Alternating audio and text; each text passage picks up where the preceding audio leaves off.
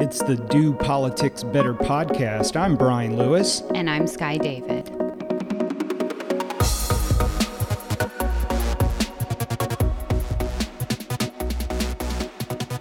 We just came in from a nice walk outside. It is beautiful out. Beautiful day. Late October, about 70 degrees. One of those days where you wake up in the morning, a little bit cold outside, afternoon's warm, evening cold. Love it. Perfect weather.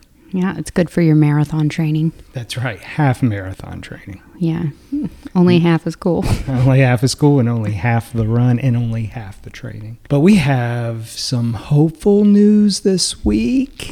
Really exciting news. So we're recording on Wednesday because you're taking a little trip this weekend. I am. And yesterday, the speaker said on the House floor that he expected votes on the budget as early as next week.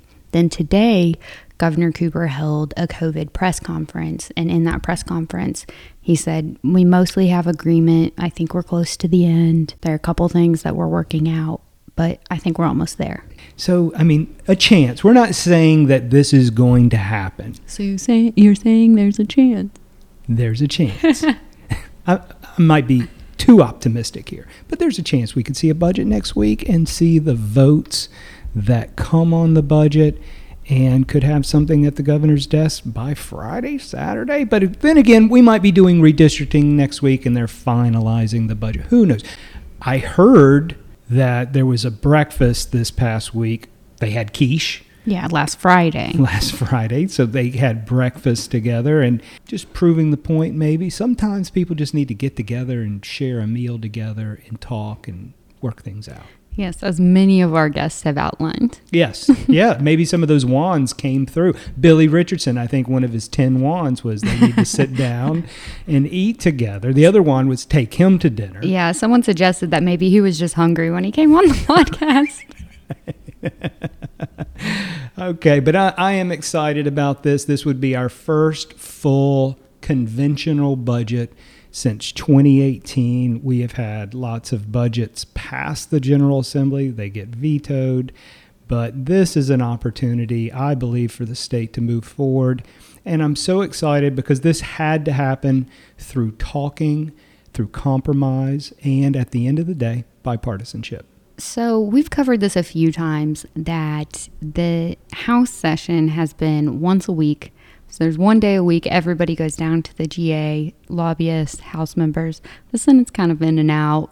They're not having votes every week like the House is. So yesterday was that designated day for a vote. And so everyone comes into Raleigh and caucus right before session. Appears that it went a little off kilter. And the speaker said that there were going to be too many amendments to the one bill that was on the calendar. And so the bill was pulled. And so actually session just became like some, personal privileges. Yeah. So I put on my best suit yesterday and... very slimming. Yeah, very slimming. It's my slimming suit, I call it. Oh, do you? Yeah. Mm-hmm. And so that was a waste. And I have to now iron another shirt this Sunday, so that's kind of a bummer. Why was that a waste? You still saw people. That's true. That's how I rate my outfits. By who you see? Just like if you don't see anybody, you could wear it again, Oh, yeah, I do that too. Yeah, but you only have like 3 suits, so what's it matter? All right, so moving on. I have 10 suits, but only 3 fit. Let's be honest I'm sorry. here. I didn't mean to shame you. We did see folks yesterday, and that was good. We had a lot of visits. I think we had 5 legislative visits yesterday, which was good and great to be in the building. But one of the things that sticks out when you have these votes and it's just one bill, we're talking to representatives that come from as far away as Haywood County, as far away as the Outer Banks. And can you imagine making that drive? It's a 5.5 hour drive for some of these folks. And then you get to the building, you go to caucus, and then, okay, we'll pull the bill. Let's just have notices and announcements, and then we adjourn. That's got to be disappointing. Yeah, it would be really frustrating. I don't even like the drive to Winston-Salem. I think it's too far. Mm-hmm. So the drive all the way across the state and back would kill me, but Yeah. I'm not a public official. So. Yeah, so the bill may be heard next week. It may be heard the week after. And with the number of amendments, there was a time crunch on the timeline because they did have a 3 o'clock redistricting meeting for a public hearing. I think there was even some fundraisers in districts that I saw the leadership at last night on social media. These debates can get prolonged, especially when you have amendments. So the Election Integrity Act will likely see before session adjourns. And that will be controversial. So the speaker did expect for there not only to be amendments, but probably a good amount of debate on the bill as well. Speaking of controversial, we kind of touched on this subject last week. There is a new representative, Donnie Loftus, who is going to take the seat of Representative Dana Baumgartner, who died a few weeks back. He was an appointee by the executive committee. We kind of talked about this and what the role of the governor is. And you asked the question, well, why do we need the governor? So we had a listener actually send us the statute, and I'm not going to get into all the stuff about Representative Loftus. We'll just say that there is a rumor going around the General Assembly that maybe the governor is not going to formally appoint Representative-select Donnie Loftus. If he doesn't make the appointment, the statute's very clear, right, Sky? Yes, the statute is clear and specifically says if the governor fails to make the appointment within the required period, he shall be presumed to have made the appointment, and the legislature to which the appointee was recommended shall seat the member. So essentially, the governor doesn't have to make this appointment. By not making the appointment, he is making the appointment. It's sort of akin to not signing a bill within the designated 10-day period. It just becomes law. So we expect to see Representative-select Donnie Loftus seated next week. He will be sworn in, and he will be the newest member to the General Assembly, specifically the House of Representatives. Our guest this week is Representative Ricky Hurtado from Alamance County. That was a really hard-fought race, and I think one that folks will be watching in next year's race as well. It's going to remain contentious and a close race. And he talked to us about how that affected him and his coming ups, as well as some of the media attention he got from that race. The Do Politics Better podcast is supported by the North Carolina Travel Industry Association. Founded in 1955, NCTIA has a distinguished history of partnering with the North Carolina General Assembly to strengthen and preserve tourism in North Carolina. Visit nctia.travel for more information on how you can support your local tourism destination and the thousands of North Carolina jobs it creates. Representative Ricky Hurtado, welcome to the podcast. It's great to be here. If you could just kick us off, where is your district? What makes your district special? What do you love about North Carolina and your district? Well, I will start with the line every representative uses, and that my district is representative of North Carolina and its diversity. I'm in Alamance County, District 63, and I do believe it is a unique place in the sense of emblematic of the trends and the tensions and everything we feel across North Carolina and quite frankly the nation. When you think about places like Mebane, Burlington, and Graham, and the growing downtown areas in terms of revitalization and a growing community.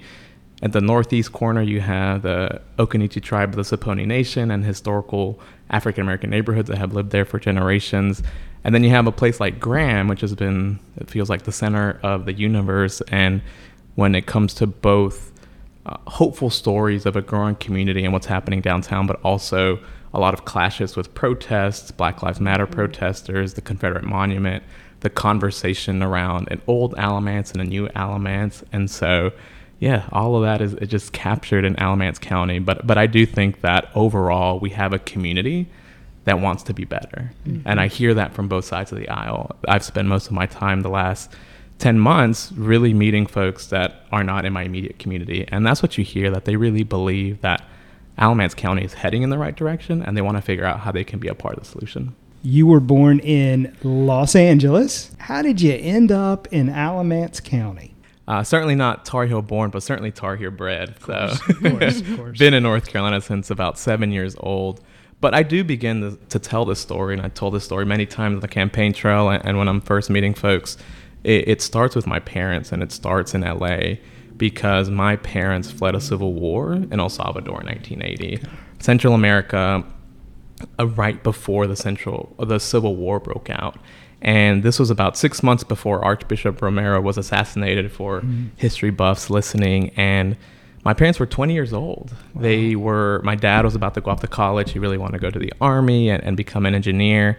And my mom was trying to make decisions on whether she was going to go to college or not. But 20 years old, war's breaking out, and you have to make a decision. And so my grandma, the matriarch of the family, made a tough decision to flee the country and to take her family with her. And my dad, being my dad, said, well, when do we leave? And so he dropped out of college and decided to come with my mom to stay together. And so that journey led them from El Salvador to LA, to Los Angeles, where they lived. Came to this country, did not ask questions. They lived in the shadows, so they were undocumented for several years, because when your house is on fire, you figure out how you survive and you leave, right? Yeah. Very different era, right? And this was also around the time where 500,000 people came to the United States fleeing this war. Mm-hmm. And so we think of things like modern day Syria or even Afghanistan now. It is that sort of situation to put into context. And in the mid-'80s, President Ronald Reagan and Congress was able to come up with what has been our last comprehensive immigration reform. That gave my parents a pathway to citizenship and put them on a pathway to safety, peace of mind, and prosperity, and for an opportunity for them to live their version of the American dream. And so at 7 years old, that dream was no longer attainable in LA, and my parents decided to sell everything and drive across the country. It was a 7-day trip. I still remember the brown station wagon that we drove from LA to Sanford, North Carolina. Wow. And so, the reason we moved to Sanford was because my dad's best friend growing up in El Salvador made that trip before him and pretty much said, it's really green out here. I can get you a job. Yeah. And so that's all it took to convince my dad to move out here. And what was important for us was that growing up in LA, I was also really sick with asthma. And so that made it really difficult to sort of live in a big city full of pollution. And so that's part of the reason why environmental issues have become such an important part of my life, because the value of clean air and clean water is something that I experience every day, going to sleep with a respirator every night and having to get 2 shots for all the allergies that I had because of my asthma. And so yeah, that's how someone like me lands in Sanford, North Carolina. Fast forward through some of that story, though, is grew up in our public school system in rural North Carolina in Sanford. Public school teachers played a huge role in my life. Public education changed my life. We were a working class family, living paycheck to paycheck, just trying to figure out how to make ends meet and what does it mean for a Latino family, immigrant family in small town North Carolina to be a part of that community. So yeah, became a first generation college student, went to Carolina, and then was really interested in understanding the challenges that I faced as a child. And so before you get to that, you didn't just go to Carolina, right? You went on a little scholarship. A little scholarship, a little well-known scholarship, I guess you could call it. I became a Morehead Cain Scholar. Yeah. And that completely changed my life. An exceptional student, is that fair to say, coming up in Sanford? Yeah, I was competitive. Yeah. And so, but that competitiveness didn't kick in for me until high school. I mean, I started 9th grade in high school, and I remember someone talking to me about GPA. I was like, what's GPA? Mm-hmm. and began to realize that there was a correlation between how well I did in my classes and the ability of someone after high school to pay for my school. Mm-hmm. Amazing how that works, right. Yeah. I was like, wait, someone will pay for me to go to college? Mm-hmm. I was like, let me figure that out. And so the captain of the soccer team at the time, Joseph Briggs, got the Park Scholarship to go to NC State. And I was like, I want to do what that guy did. Okay. And so I just sort of put my nose down to the grindstone and try to figure it out. And 3 years later, was able to become one of the candidates to be nominated to get the Morehead Cain Scholarship. And really, that scholarship really focuses on well-roundedness. And so they force you to play sports. You have to be not athletic, but be active. And really have sort of a curiosity to the unknown. And so, yeah, it was a great opportunity for me to explore life beyond Sanford and Lee County. You're a soccer player? Did you play soccer in high school? I don't know what. Okay. I just went out and played in Mebane on Sunday, Okay. and I was limping to your office, so can't say I'm in great shape anymore. How was that with your asthma?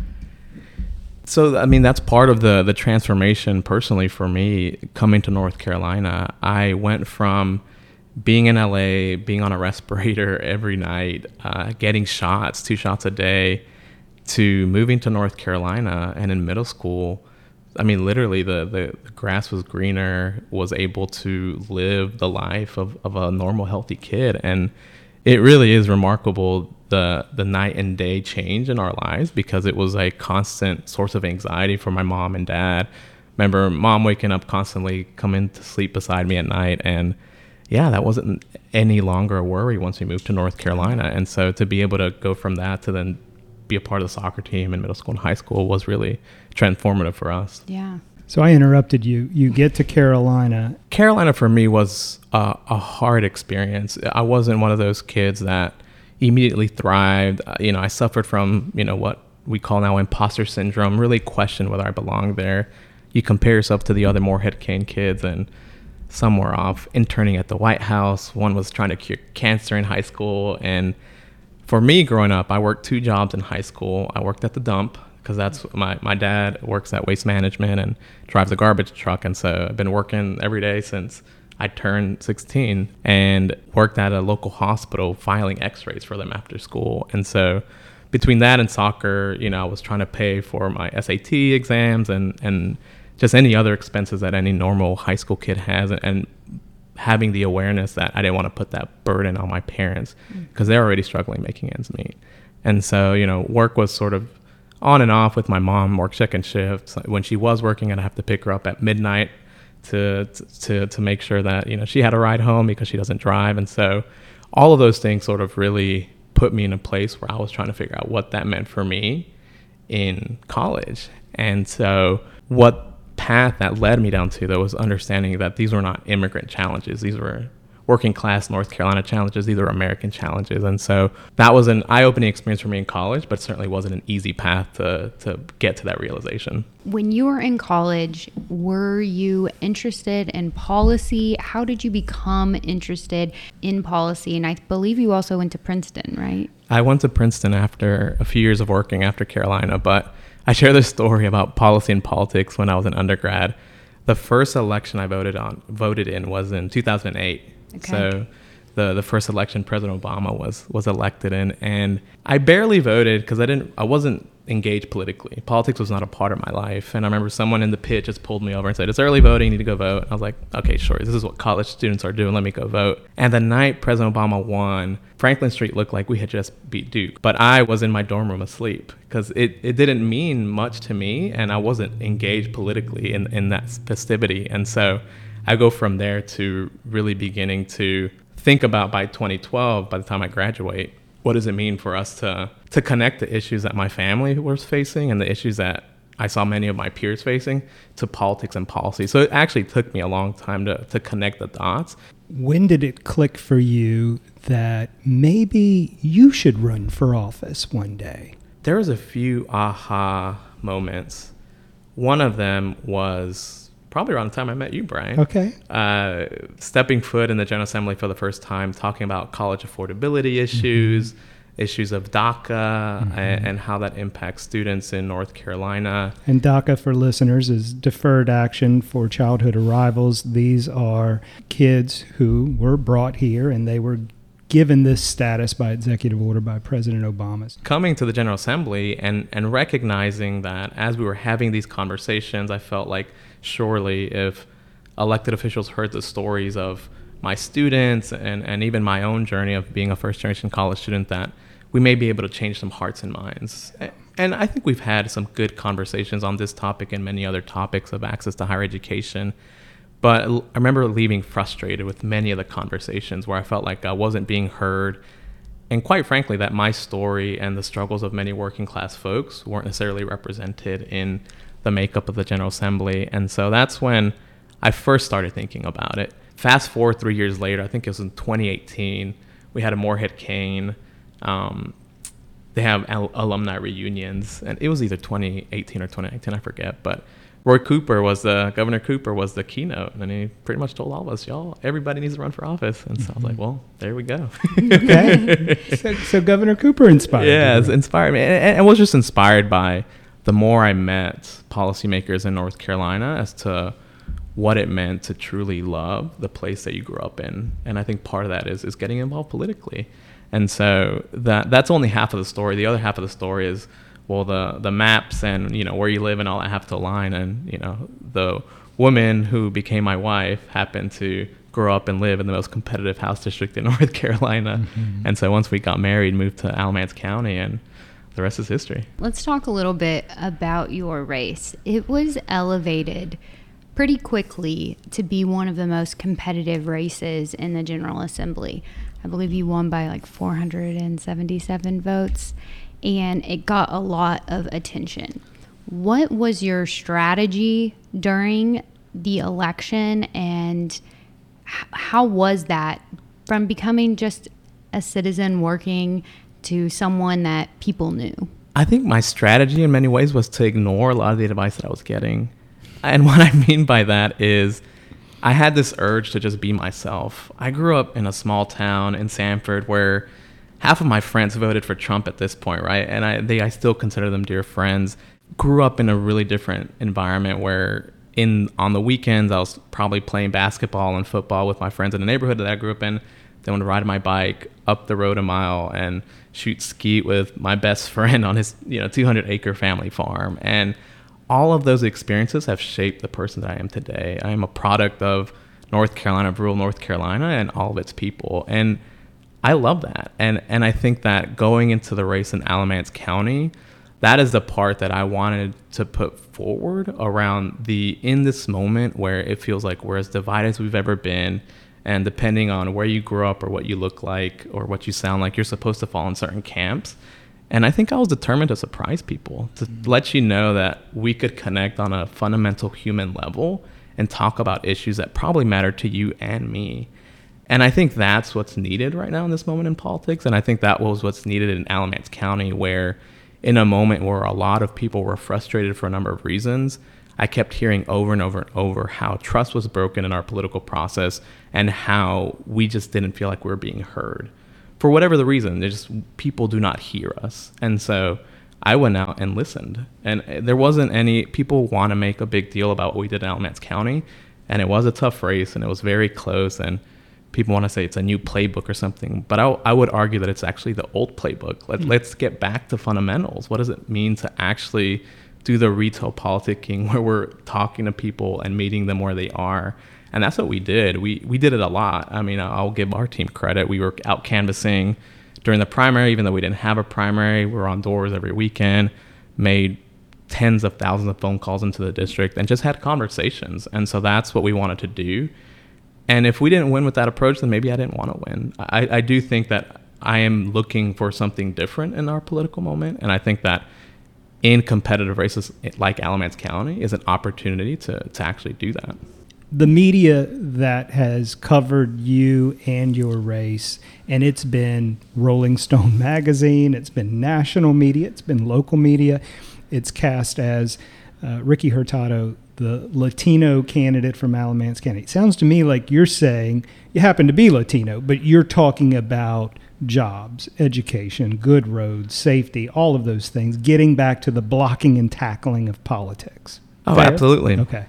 That is 1,000% what we talked about the entire campaign. Okay. Did you find a sort of tension between those headlines and like your face being out there everywhere, media frenzy, and people meeting you and having some assumptions about who you are and what you stood for?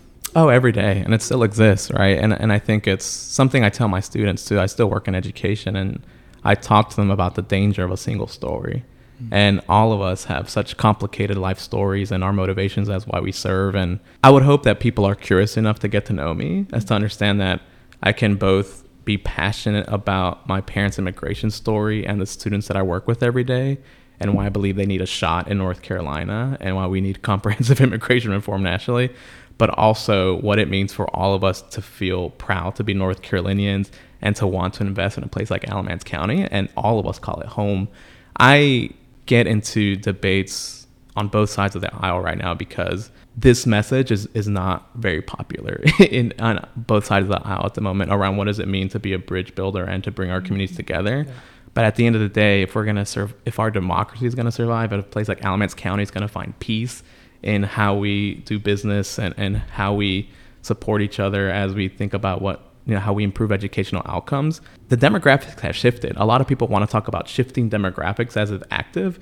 That's happened. Mm-hmm. You could close the borders to North Carolina right now, and what's happened over the last few decades has already transformed who lives here and who's going to grow up here. We're going to have to learn to coexist and even like each other, dare I say. Mm-hmm. And I think that is the opportunity that we, being the children of immigrants, have, where we have grown up being both a product of our family's culture and eating tacos or pupusas, depending on what culture you're from, but also loving our barbecue, right? Mm-hmm. And being a part of that sort of fusion of what North Carolina is and where it's heading in the future. So let's fast forward to you are now in the General Assembly. How's it going for you? It's been a lot of fun. And I say that because I think what's got me to this point is my competitive nature, which sure you get to sort of flex during campaigns, but also my curiosity. Mm. And I have really enjoyed having the excuse to get to know folks from the other side of the aisle. And I see them often I've been a part of a number of leadership forums or places where they're trying to encourage bipartisan conversation. And to hear the thoughtful questions people ask when the cameras are off and you're not on the microphone on the floor is really refreshing. And we were just having these conversations around higher education the last 2 days. A lot of us are taking part in a cohort opportunity to talk about higher ed. And people were genuinely curious around housing insecurity, homelessness, hunger, asking why. And that will never make the headline of your local paper. But it was really nice to hear and even be able to talk to folks and say, hey, I appreciated that comment. And this is what I think about that. And the follow-up to that being, let's keep talking about it. Let's have dinner, right? And so I think that has been the beauty of the last 10 months, beyond the votes, beyond what's happening in the building, is the opportunity to try to do politics better. I'm going to ask you to take your Democratic Party label off for a second and talk about the community, the immigrant community in North Carolina, the political diversity and ideology of that community.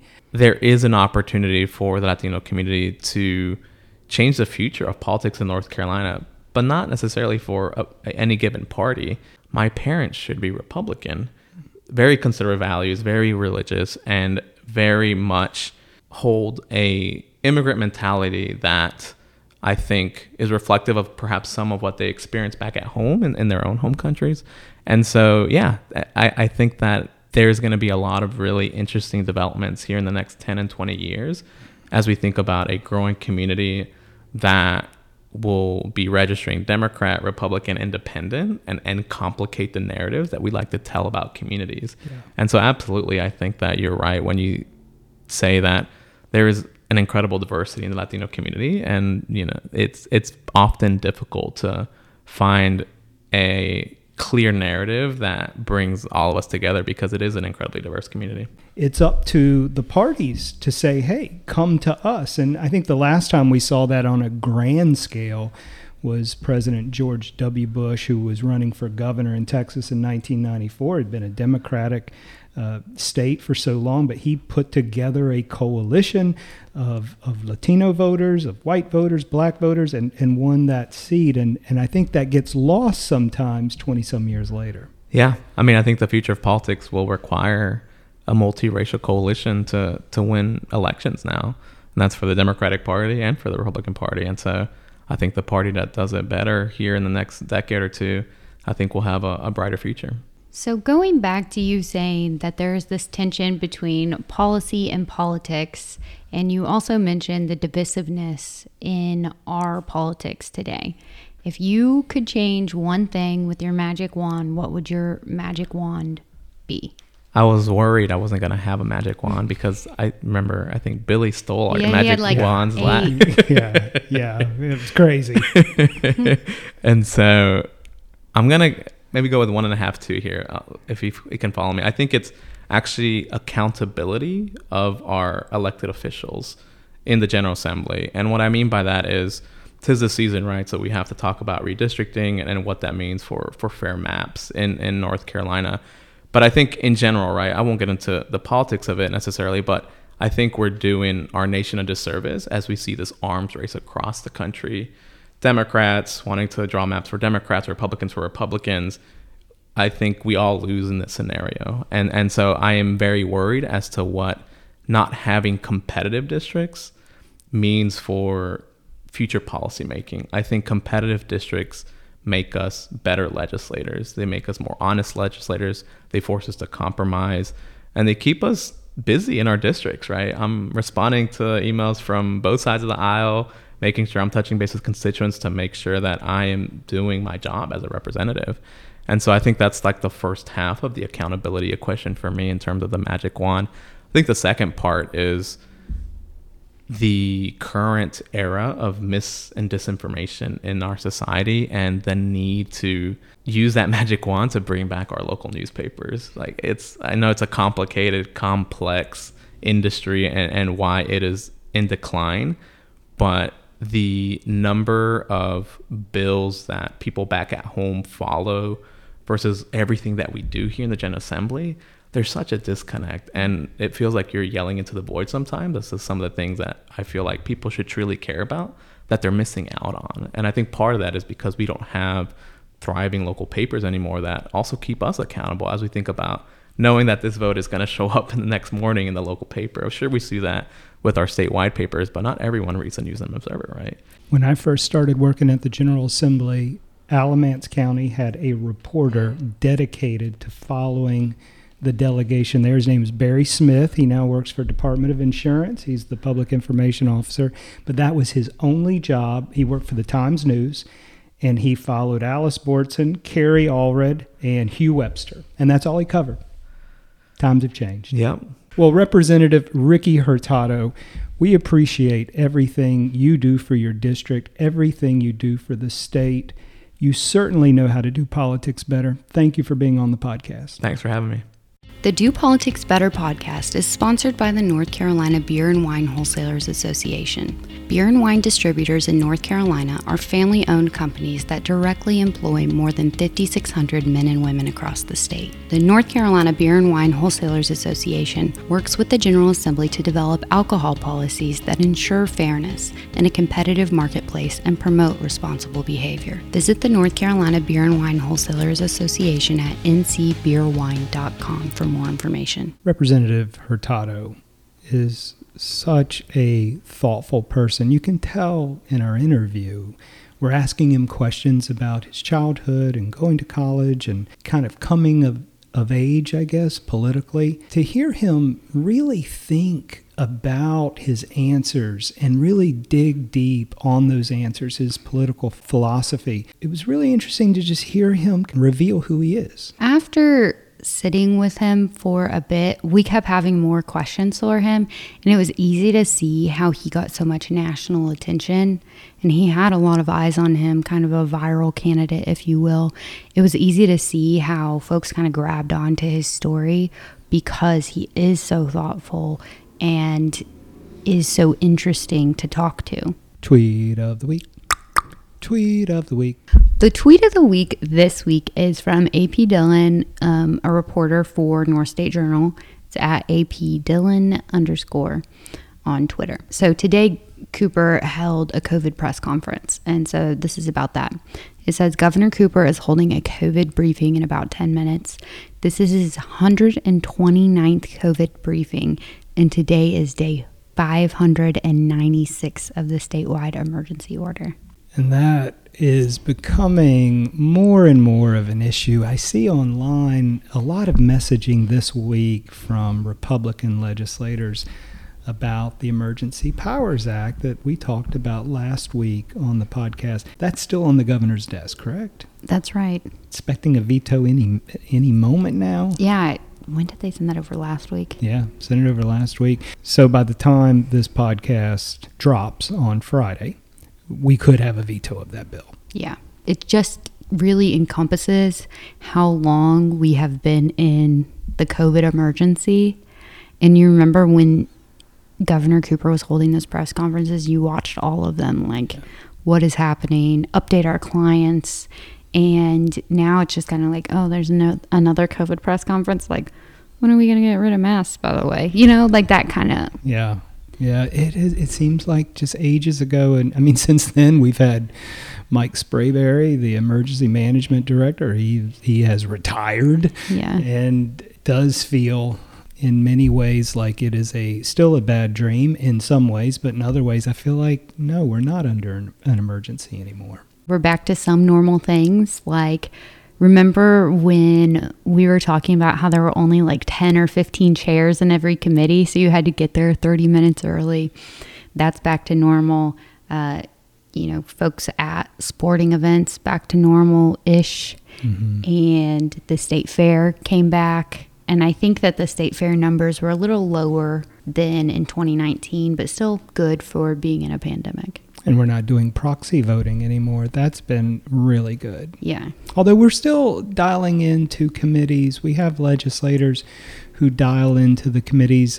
Hopefully we get back to normal with that soon. I really do miss seeing committees full. You have 3 or 4 legislators at the table, and then 5 legislators up on the screen, and those 5 legislators sometimes just doesn't feel like it's as engaging as it used to be. I should say it is kind of interesting or funny sometimes in rules when, like, Chairman Hall will call for a vote or something, and then the folks in the room will vote, and then, like, there's like a 3-second delay, and then you hear someone yell. Yeah. So tomorrow, Thursday, you're heading to New York, and you're going to go to a show? Yeah, I'm going to see my daughter, Isabel. She's up at Sarah Lawrence College in New York. I haven't seen her since I dropped her off the weekend of Labor Day. Tomorrow, I get to set eyes on her, and we're going to hang out in the city. Got a little Airbnb in Brooklyn, and we're going to go see Tina, the musical. It's been fun talking to my daughter about that. She is 18 years old, so Tina Turner isn't exactly one of the current singers, but she has enjoyed doing a deep dive. I've sent her some documentaries and some YouTube videos of Tina and Ike Turner, and I'm just looking forward to hanging out with my daughter. And I'm going to return in time for Halloween, because it's Halloween weekend. What are you dressing up as for Halloween this year? Nothing. But I do live in Oakwood. If you are familiar with the Raleigh Halloween scene, you know that Oakwood is the spot for Halloween. Walking the neighborhood, that one house back in Oakwood that they just go all out. I'm pretty sure they're hoarders, but whatever. And just like a cool little walk through the neighborhood will be fun. And there are always a lot of trick-or-treaters at my door. Are you one that you go inside, wait for the doorbell to ring, or do you set up shop out on your stoop and ready for the trick-or-treaters? So I've only lived there for 2 years, but in 2019... it was actually the last day of session was Halloween. And when I was going home, I started going down my street and realized, oh no, it's Halloween. So I looped back around to the DGX to get some candy, and then back onto Person Street and sat outside with my neighbors. Okay. So that's what I did in 2019. In 2020, I put a bowl of candy out and some Lysol spray because I don't know what the protocol really was last year. So I share a walkway with the townhome above me, so I have a new neighbor this year. I haven't asked him what he wants to do, but generally I sit outside with my neighbors that we share the walkway, we share candy, it's kind of a joint effort. Okay, all right. So are the kids as creative in their costumes as your neighborhood is in decorating houses? I would say that Oakwood is a go-to spot for trick-or-treaters, so you get all kinds of kids. You'll see people pull up there, and if you're given the choice to go to like the fancy houses or the townhomes, you probably want to go to the fancy houses with like the good candy versus me. But we still get a good amount of people. Well, I hope you have a happy Halloween this year. Our neighborhood, we didn't have many trick-or-treaters last year because of COVID. I'm hoping this year we have a comeback because we've got a lot of candy on our kitchen table that Julie bought the other day. I have yet to get into it, I'm proud to say. Wow. Yeah. No midnight eating of that candy? Yeah, no midnight eating of it. So I've been very disciplined about that. I'm looking forward to giving every last piece away in Cary in our neighborhood. Looking forward to it. Love Halloween. Love, just seeing the kids. And if anything, I miss when our kids were small, and a lot of fun. And Halloween's a great holiday. Well, I'll be sad to be without you for a couple of days, but excited to hear about your adventures in New York. And hopefully you'll take the graduation gift I got for Isabel 5 months ago with you. I will. I'll take that along with, I'm also taking a lot of 2 winter coats for her because it's getting cold up in New York. I hope you have a great weekend, great Halloween. I think I'm going on a ghost tour, actually. So. Wow. All right. Living big. That is it for this week. We hope that you have a great Halloween weekend. However you spend it, whatever you do, remember to do politics better. We were excited about session yesterday. You leave. Why are we excited about session yesterday? We got all dressed up. Some of us get dressed up every day. We don't just wear a sweatshirt and call it a day. But somehow you're the one who gives fashion advice on what I wear.